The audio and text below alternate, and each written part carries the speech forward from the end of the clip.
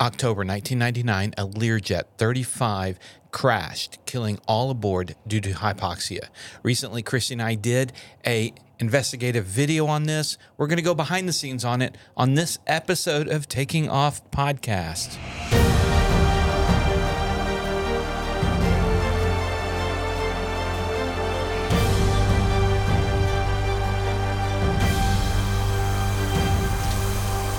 Hello and welcome to the podcast. If you're watching on YouTube, we do have the 360 video going so you can see our world headquarters for podcasting in my office here in Haltom City outside of Fort Worth, Texas. Christy, welcome again.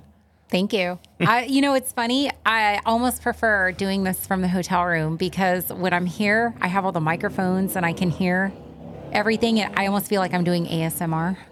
ASMR? Yeah, it's like where people talk really softly and quietly into the microphone. Welcome to Taking Off, Oh, I guess we could do that. We could talk like this the whole way through. And I don't know ASMR. I just know that's from like Parks and Rec. They had those characters who did the radio show. Yeah, they were joking.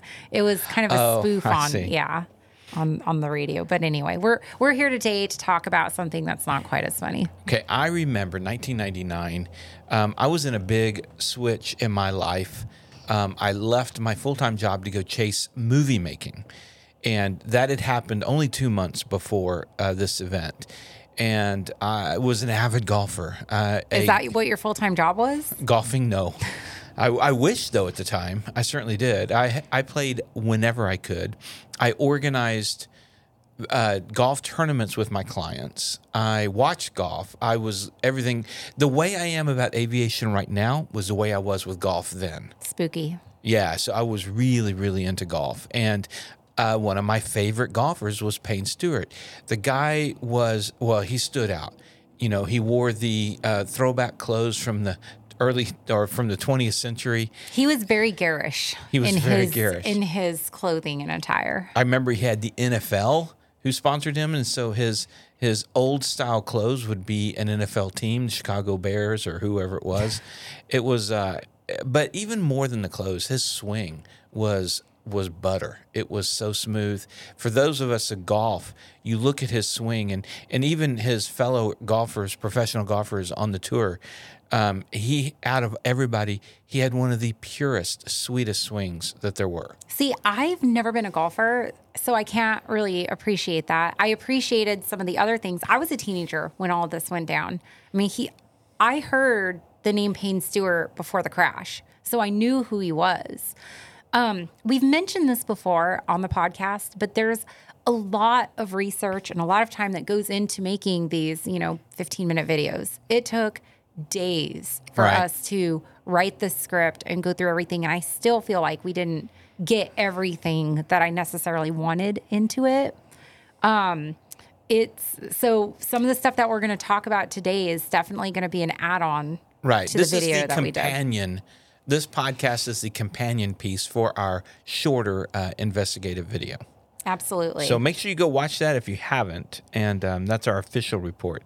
I remember I was in my car just off of I-35 north of downtown Dallas, near Inwood and all that. And when I was listening to sports radio, the Ticket 1310 in Dallas-Fort Worth was a relatively new phenomenon, and but it was growing. It was huge, and the news broke on the Ticket, and I was glued to the radio from then on.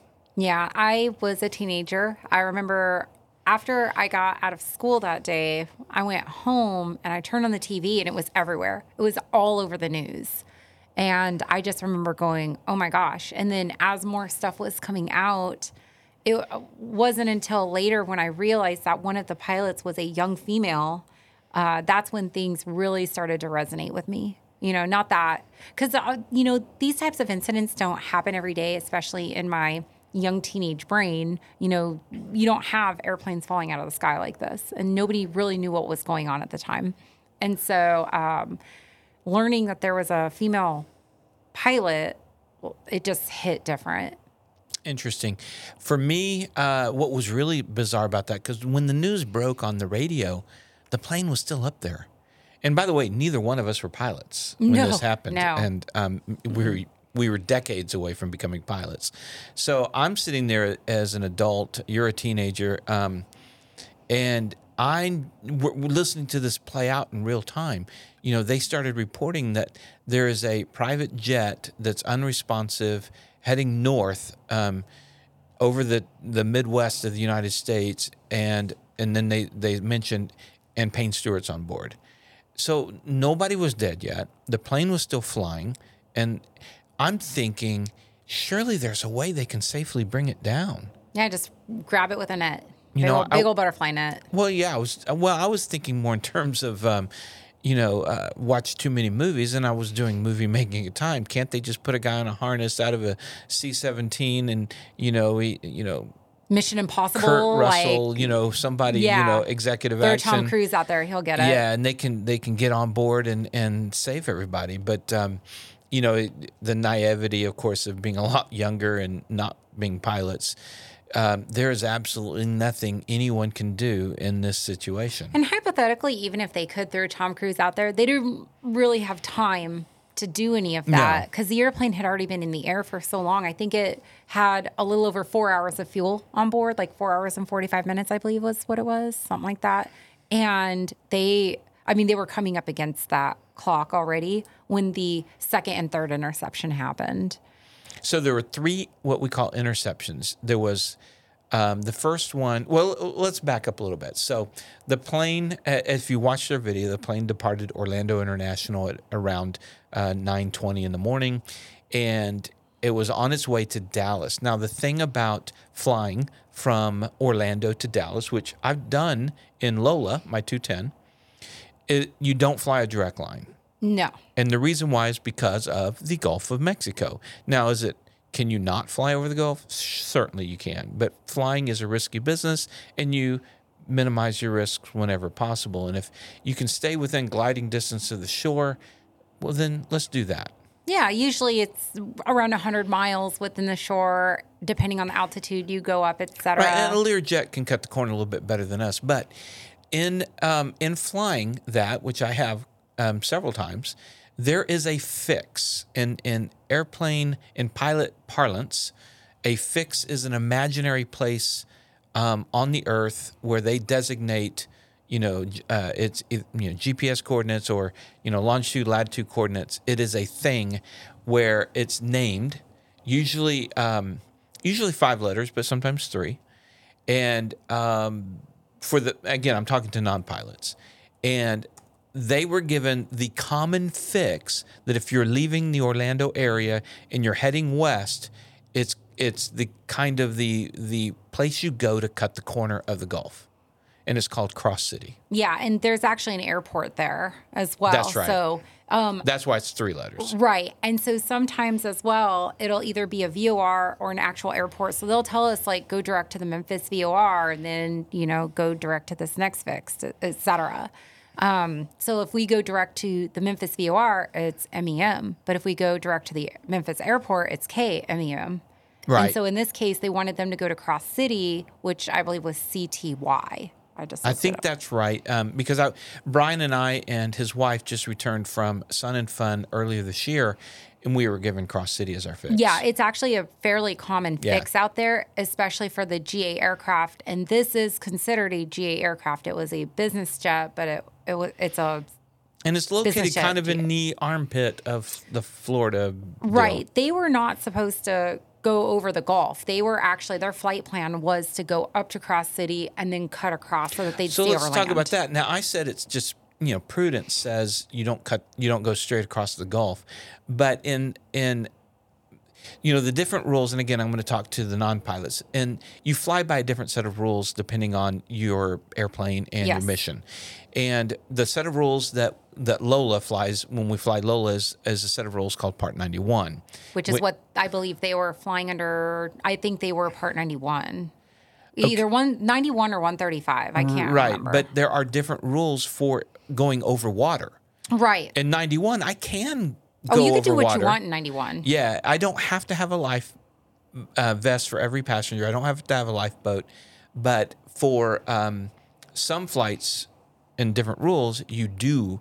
And so they may have not had a lifeboat or whatever, and so they didn't want to cut the corner. Yeah, like Part 121, which is airline world, we are governed by a set of rules. Like there's ETOPS, which means that you're certified for flying across the ocean, for example. And that's where you have the right number of rafts. Every single passenger has a life jacket. Right, exactly. Available. Yes. And but like in my airplane, we can fly over the Gulf, but we have a certain distance from the shore that we have to be. All right. So the Learjet 35 takes off from Orlando International, begins its climb. Take us through what happened as it was headed on its way to the Cross City fix. Yeah, so it started off very normally. I mean, I've taken off out of Florida before, and you climb out. About 30 seconds after you take off, you're handed over to either a center controller or an approach controller, and then they give you further climb instructions. Every air traffic controller has a designated airspace that they are responsible for. So you've got the tower controller, which controls the immediate vicinity around the airport. And then as you're climbing up, you get handed off to, typically out of a bigger airport like Orlando, it's going to be an approach or departure controller. Basically the same thing. You talk to them, and they govern a slightly larger space around that busy airport space. For example, regional approach. So I've got DFW here. I will talk to the DFW tower controllers. They'll hand me off to approach, but approach is also talking to Love Field and Addison and Meacham. So they're kind of like governing that whole space around DFW, including the other airports. And then once you get higher and further out, you're going to get handed over to a center controller. And that's what happened in this case. They got handed over to a Jacksonville center controller. But then you've got it broken down even further.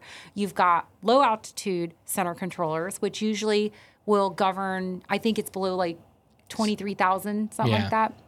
And then you've got the high altitude sector. And that's where they'll govern above that. And so they were handed off to the low altitude center controller, who gave them climb instructions. I think it was like up to 230. And then once they started getting through their airspace, they were handed over to the high altitude sector. And then the high altitude sector said, okay, climb and maintain flight level 390. And that was their filed altitude. But then after that, nothing. Right. And so radio silence after that point. And it was only within a few minutes, like 6 minutes. Yeah, it wasn't super long. So and the last point that they were communicative was at around 23,000 feet. 230, yeah. Yeah. So 23,000 feet, they were still talking.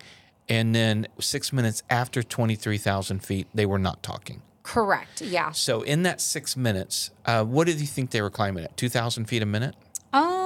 Probably around that altitude, that aircraft, depending on how heavy it was probably about 1,500, 2,000 feet per minute. I'm not a Lear 35 pilot. I want to make... But you flew Lear 45s. Right, which is different. It's a different airplane. It's heavier. It's got different engines on it. So even though it's made by Lear, it's not different. So if there's any Lear 35 pilots on here that want to throw something in the comments and correct me, please. I'd like to know how fast they're climbing, because if they were talking at 23,000 feet and 6 minutes later they did not respond, if they're climbing 2,000 feet a minute, so 6 minutes, they could have been 12,000 feet, which would have put them at 35,000.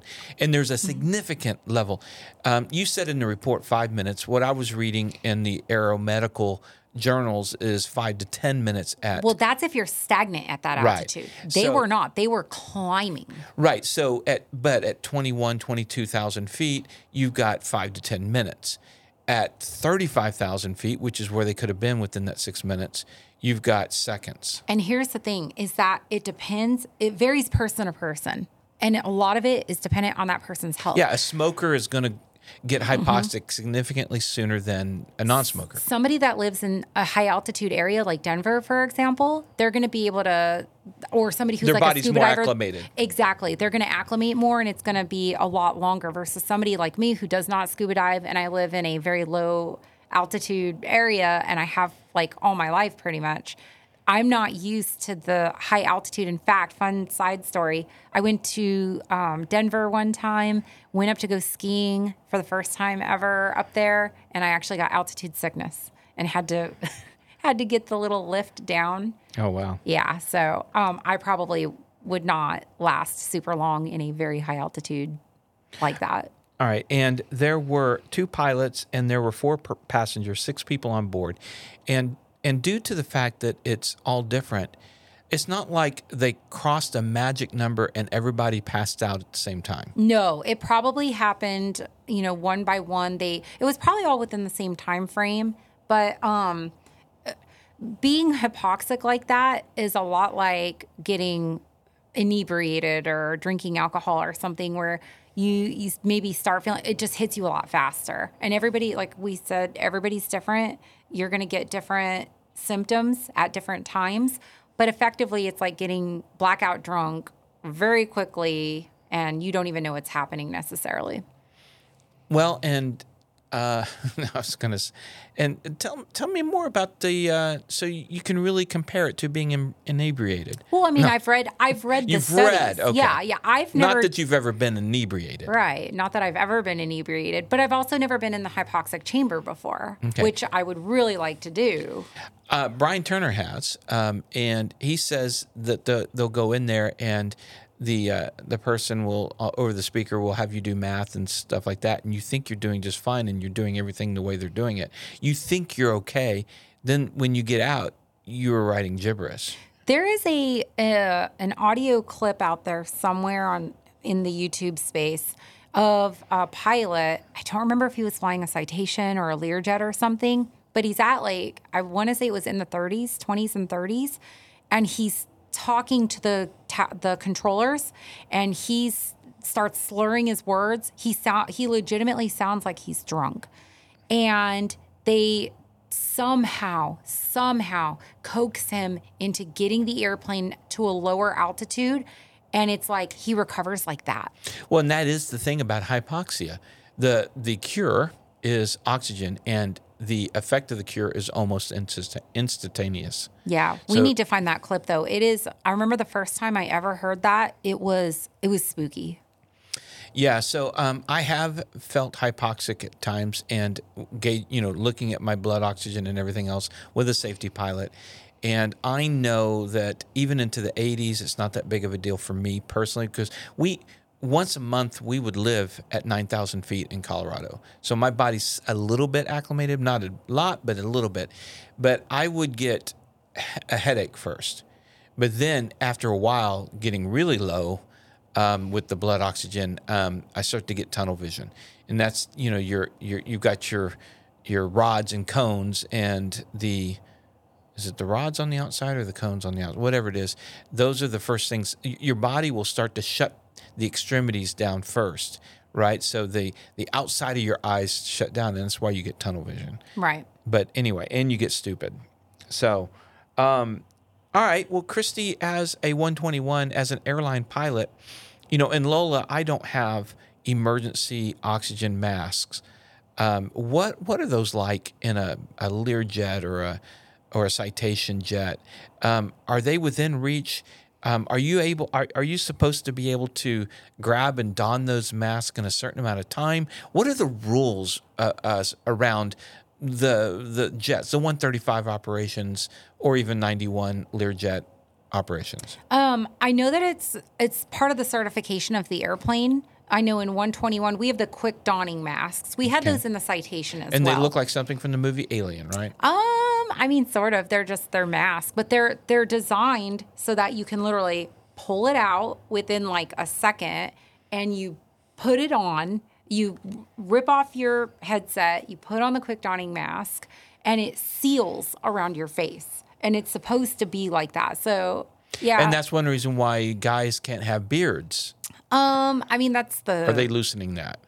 That's the theory. I do know that there are cargo airlines, and Hawaiian Airlines actually allows... And a lot of foreign airlines allow Yeah, they allow their pilots. But, I mean, Hawaiian Airlines is a U.S. carrier, and they allow their pilots to have facial hair. Well, you can have mustaches. Well, you're right, but they allow them to have beards. Okay. That I do know because I had a friend that worked for Hawaiian, and I was like, whoa. I go through. We have a stock video library that I use for supplementing some of the B-roll on some of the taking off videos, and I've got all this pilot footage that they have on there, but the pilot has a beard, and I'm like, I'm going to get so slammed if I use that footage. Right. Yeah, exactly. Unless they're like a very specific cargo carrier. I think like Southern Air or one of those carriers allows it. But yeah, no, I think I want to say it's more about the prudence of it. Because it used to be as well that but prior to COVID, we used to have to wear oxygen masks above a certain altitude. I thought I read that too. Yeah. If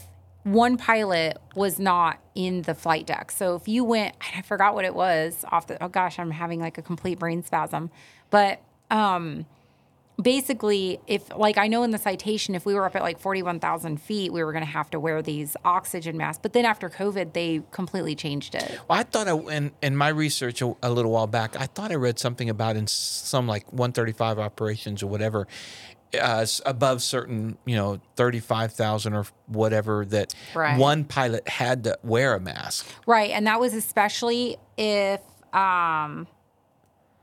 here, I'm looking it up right now. Yeah, I'm looking it up. It was especially if you had one pilot that got up and went to use the lavatory, for example, if they left the flight deck. Okay. So let's go back now to the Payne Stewart Learjet 35.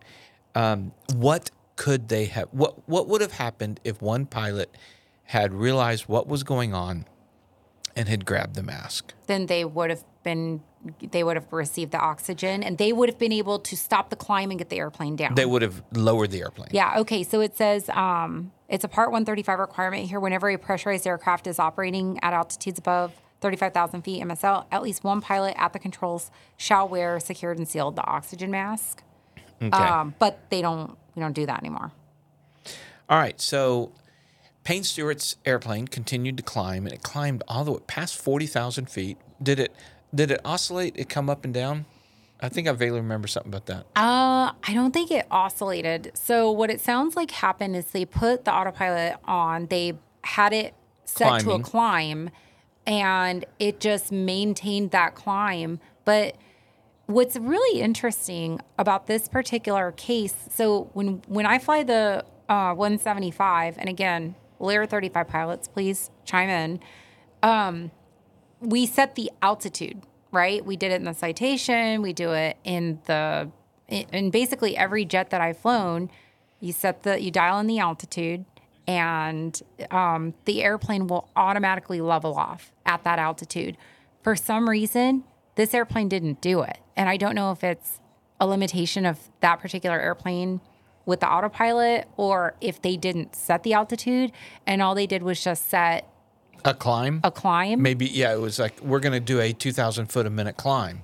Right, but without a setting. ceiling. Yeah, because I know some autopilots you actually have to hit like an altitude button for it to, get an altitude, I guess, out of it. But yeah.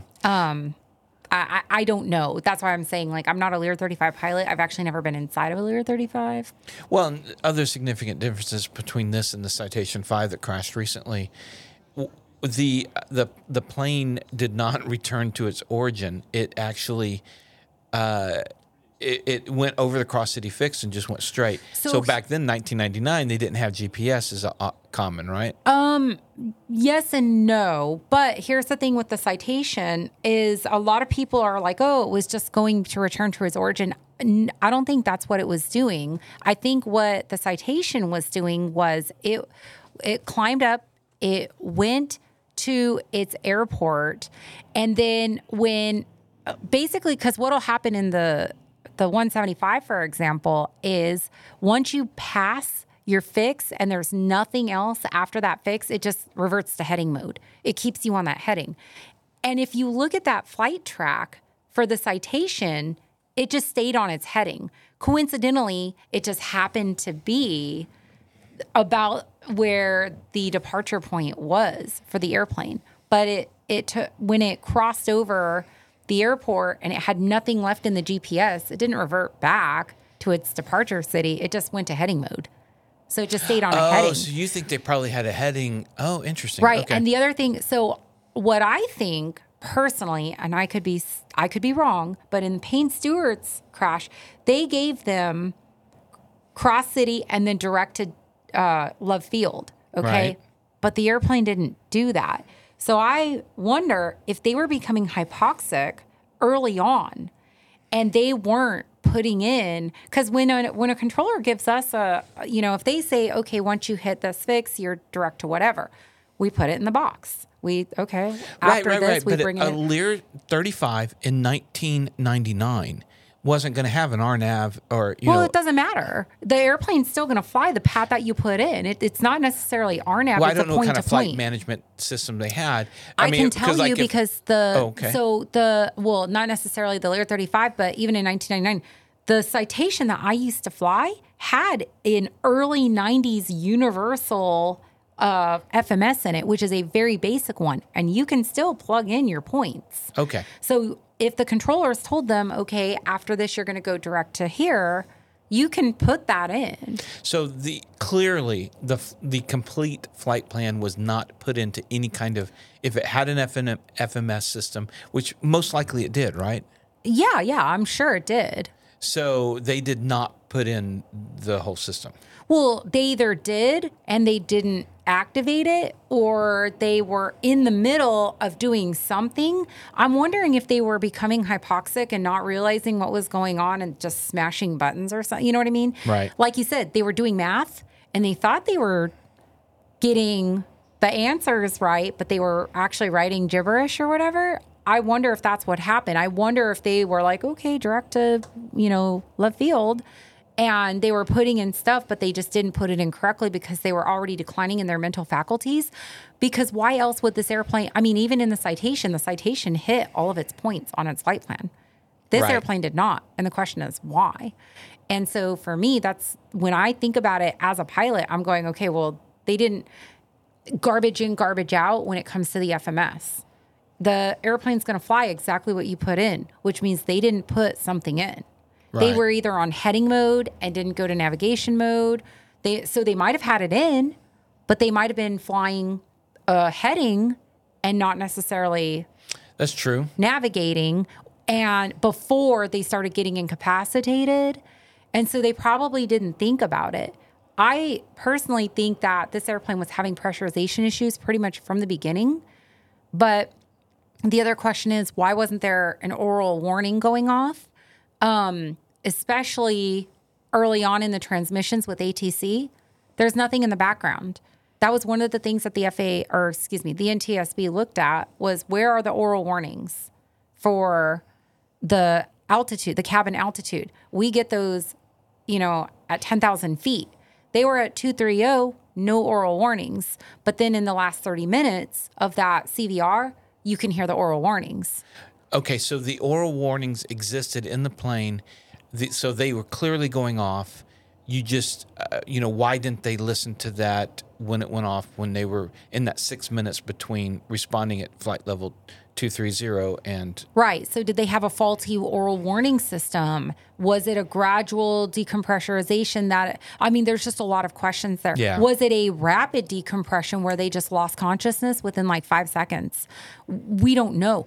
And the sad thing is, we don't even know the state of, maybe they were in the middle of grabbing their oxygen masks when they passed out. Maybe they grabbed the oxygen mask, but they were, and didn't put it on correctly. We don't know, because unfortunately and tragically, the airplane it was a crater when it crashed. It fell out of the sky in 3 minutes. They did find some pieces, and I remember reading about that the they were able to determine that the masks worked, but they don't know, they don't know what happened. They have no clue. Yeah, exactly. They don't know specifically what happened. I've been in a situation where I was in a Citation Bravo with that when we took off, the pressurization system was not working correctly, and it was working, but then it would get stuck, and then it was working, and then it would get stuck. And fortunately, very fortunately, I saw something that in fact, it was this accident that makes me so hyper preventative on pressurization systems. And I always have been. We took off, we're climbing out. I noticed that my ears felt kind of weird and different. And we're climbing, and it just doesn't feel right. And I looked at the little digital readout on the pressurization system, and it was erratic. Normally, it's a very constant number on there, but this one was doing this. I mean, it was just coming up and down, 2,000 feet all the way down to 100 feet, 2,000 feet, 100. And that's not supposed to happen. And I told my captain, hey, man, there's something going on here. So we level off, tell ATC we're leveling off to troubleshoot a problem. And he reset the system, thought that he got it working. We start climbing again, and it's doing that again. I was like, hey, this thing is not working. We get the cabin altitude warning. And at that point, we realized something was very wrong. We leveled off, got back down under 10,000 feet, and said we needed to go back to Love Field, ASAP. And it turned out that when we landed, we called the maintenance people out there. They looked at it, and it had a faulty outflow valve that was basically getting stuck. And so it was that could have been a bad situation had we not had our mental faculties, had we been higher and it had started acting out. Yeah, that could have been a very bad thing. I'm very glad that it wasn't. So in the Learjet 35 Payne Stewart crash, the NTSB did report that the oxygen bottle pressure regulator was open and the masks were connected. So according to the evidence that they have, the oxygen and mask were available. Now, they don't know if they were used or not, but they were available to the two pilots. And we just don't know. I mean, we just don't know. We don't know because nobody could see inside it either. We don't know if maybe they grabbed the mask, they just didn't get them on in time. We'll never know, unfortunately. So aftermath, of course, the company, the charter company, not only, this is something, we put a little bit into the video, the investigation video, but the FBI gets involved, and they go after the chief pilot, James Watkins Sr. And by the way, I could be wrong, and you guys who know more, leave comments at YouTube on this podcast. I believe the owner of the company was James Watkins Jr. His dad was a senior pilot. He was using his dad as senior pilot, I think. And the FBI was alleging that Watkins Sr. was falsifying the pilot logbooks so that pilots who maybe didn't have enough time and type for insurance or whatever, he was pencil whipping it. That's what the FBI was alleging, the FBI and FAA. And so for 8 years, they investigated and chased after Sunjet and the Watkins. And it took its toll on Sunjet. And by 2006, Sunjet just could not keep their doors open anymore, and they went out of business. I think they sold the assets or whatever. 2008, the FAA drops their investigation on trying to revoke the certificates of the pilot certificates of Watkins and six other pilots at Sunjet, and then the FBI follows suit as well as far as dropping its investigation. So at the end of the day, the FBI and the FAA found nothing, but they certainly alleged stuff for 8 years and destroyed a company and whatever. Now, I'm not saying the Watkins were innocent or that they were guilty. I'm merely saying here's what happened. The facts were the FBI and the FAA alleged in 2000 and 2001 to these discrepancies and to this, logbook pencil whipping, and chased it, and then they dropped it for no causal factors. So that's sad. It is sad. I mean, but at the end of the day, I don't know enough about Sunjet Aviation, and there is very little. Yeah, they could be great guys. It could be crooks. We don't know. Yeah, there's not enough information out there, honestly, when I was doing my research for this story to get a good insight with the company. They didn't have, I didn't find any interviews with prior employees or anything like that.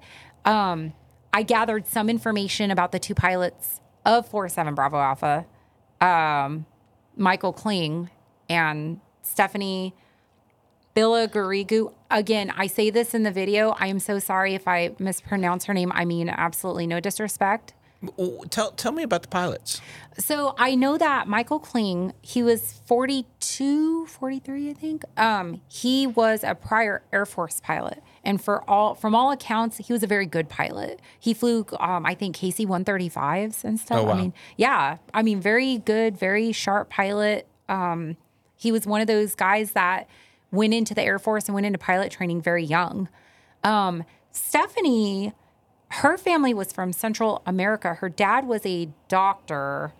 They moved to North America in the 1980s. After high school, she decided she wanted to be a pilot. She actually went to Embry-Riddle. Oh, okay. And graduated from Embry-Riddle. She was an up-and-coming pilot. Now, you have to remember that this was during a time where getting a job as a pilot was not necessarily the easiest thing. I mean, I think 99, it was okay, but it got really bad, obviously, after 9/11. But it wasn't great in the 90s. So it's not like she could hit 1,500 hours and then go off to the airlines. And get your job right away. Right. In fact, you didn't even need your ATP at this time to go to the airlines. You just needed to be a commercial pilot with a multi-engine certificate. And she was building flight time. I could not find anything about what her goals were. This was before social media and before YouTube and all of that. But we know that she wanted to be a professional pilot and that she was very, very eager to get those flight hours and experience needed to continue climbing the aviation ladder. So to me, it's so sad. It's just so sad. Two really good pilots, very eager, very experienced. I mean, gosh, Michael Kling, the captain, he was very experienced. I mean, Stephanie may not have been as experienced, but she definitely, from all accounts that I could read, she was had the right attitude. Yeah, and she was at 1,751 hours total time, and she had actually quite a bit of hours with Sunjet, 251 hours, and she had 99 as a Learjet second in command, which isn't bad, and so the captain, like you said, was in the Air Force. He had a total of 4,280 hours, and he had 60 hours with Sunjet and 38 as the pilot in command of the Learjet. So not huge, but not bad. And it wasn't pilot error. Although the NTSB does kind of put it that their probable cause was because of the pilot's failure to get supplemental oxygen. So it's on the pilots to get, when the oxygen goes down, they've got to get those masks on. Right. But that doesn't necessarily mean it was their fault that they didn't get it. As we know, I mean, obviously, I can't imagine a scenario in which both of them would not want to get it. It means that something happened that completely limited their ability to do that. Yeah. And so the aftermath, of course, the two pilots we talked about, Payne Stewart we talked about, Payne's agent and the agent's boss were on board as well, and an architect, the golf course architect. So those are the four. And it was after an incredible year for Payne Stewart. He was third on the money list. He had just won the 1999 U.S. Open with a dramatic 18th hole putt against Phil Mickelson on Father's Day. Phil had just become a father. Payne was a father. I remember watching that on TV and how in the midst of celebrating the win, Payne sought out Phil to give him a consolation hug, and he whispered in his ear. Later, it was revealed that that becoming a father is a much bigger joy than winning the U.S. Open, and it was hard for Phil because he was known as the best player who has never won a major, which is a semi-official kind of nomenclature on the PGA Tour. You don't want to be that guy, right? And he was that guy for a long time, and he eventually did shake that, and he won a major. But then Payne was on his way to Dallas to consult about a golf course build, and then he was heading down to Houston for the end of the year big tournament that the top money winners would play in, and so he didn't make that. He was inducted into the World Golf Hall of Fame, and the family that owned the land where the Learjet crashed. What? Yeah, in a true act of just unbelievable kindness, they actually donated that piece of land effectively to a memorial for the crash victims. It's my understanding that family still owns the land up there. They worked together with the spouses of the individuals who died, and they created this nice little memorial for them, which I think is just, it's a very kind and generous act, that kind of brought these strangers together. Yeah. Exactly. Yeah. I think, honestly, in addition to the obvious learning lessons about hypoxia and pressurization systems and things like that, the big lesson that comes out of this as well is that tomorrow is not guaranteed. And, a lot like Payne Stewart, we need to, maybe have those self-awakenings and live life to the fullest, love the people around us to the best of our abilities while we're here. Life is short. We just don't know how short. Yeah, those are good takeaways. All right, well, thank you guys for watching and listening. If you're on YouTube podcast, we can only upload video, so we've got that 360 thing going. If you're on Spotify, Amazon, Apple, all those other places for podcasts, then you're just listening to us, and we want to thank you. And don't forget our sponsors. They are all listed on our YouTube channel. They're all run by aviation people, so we can keep it in the aviation family. Supporting them supports us. So we really appreciate you guys. Stay safe. See you next time on the Taking Off podcast.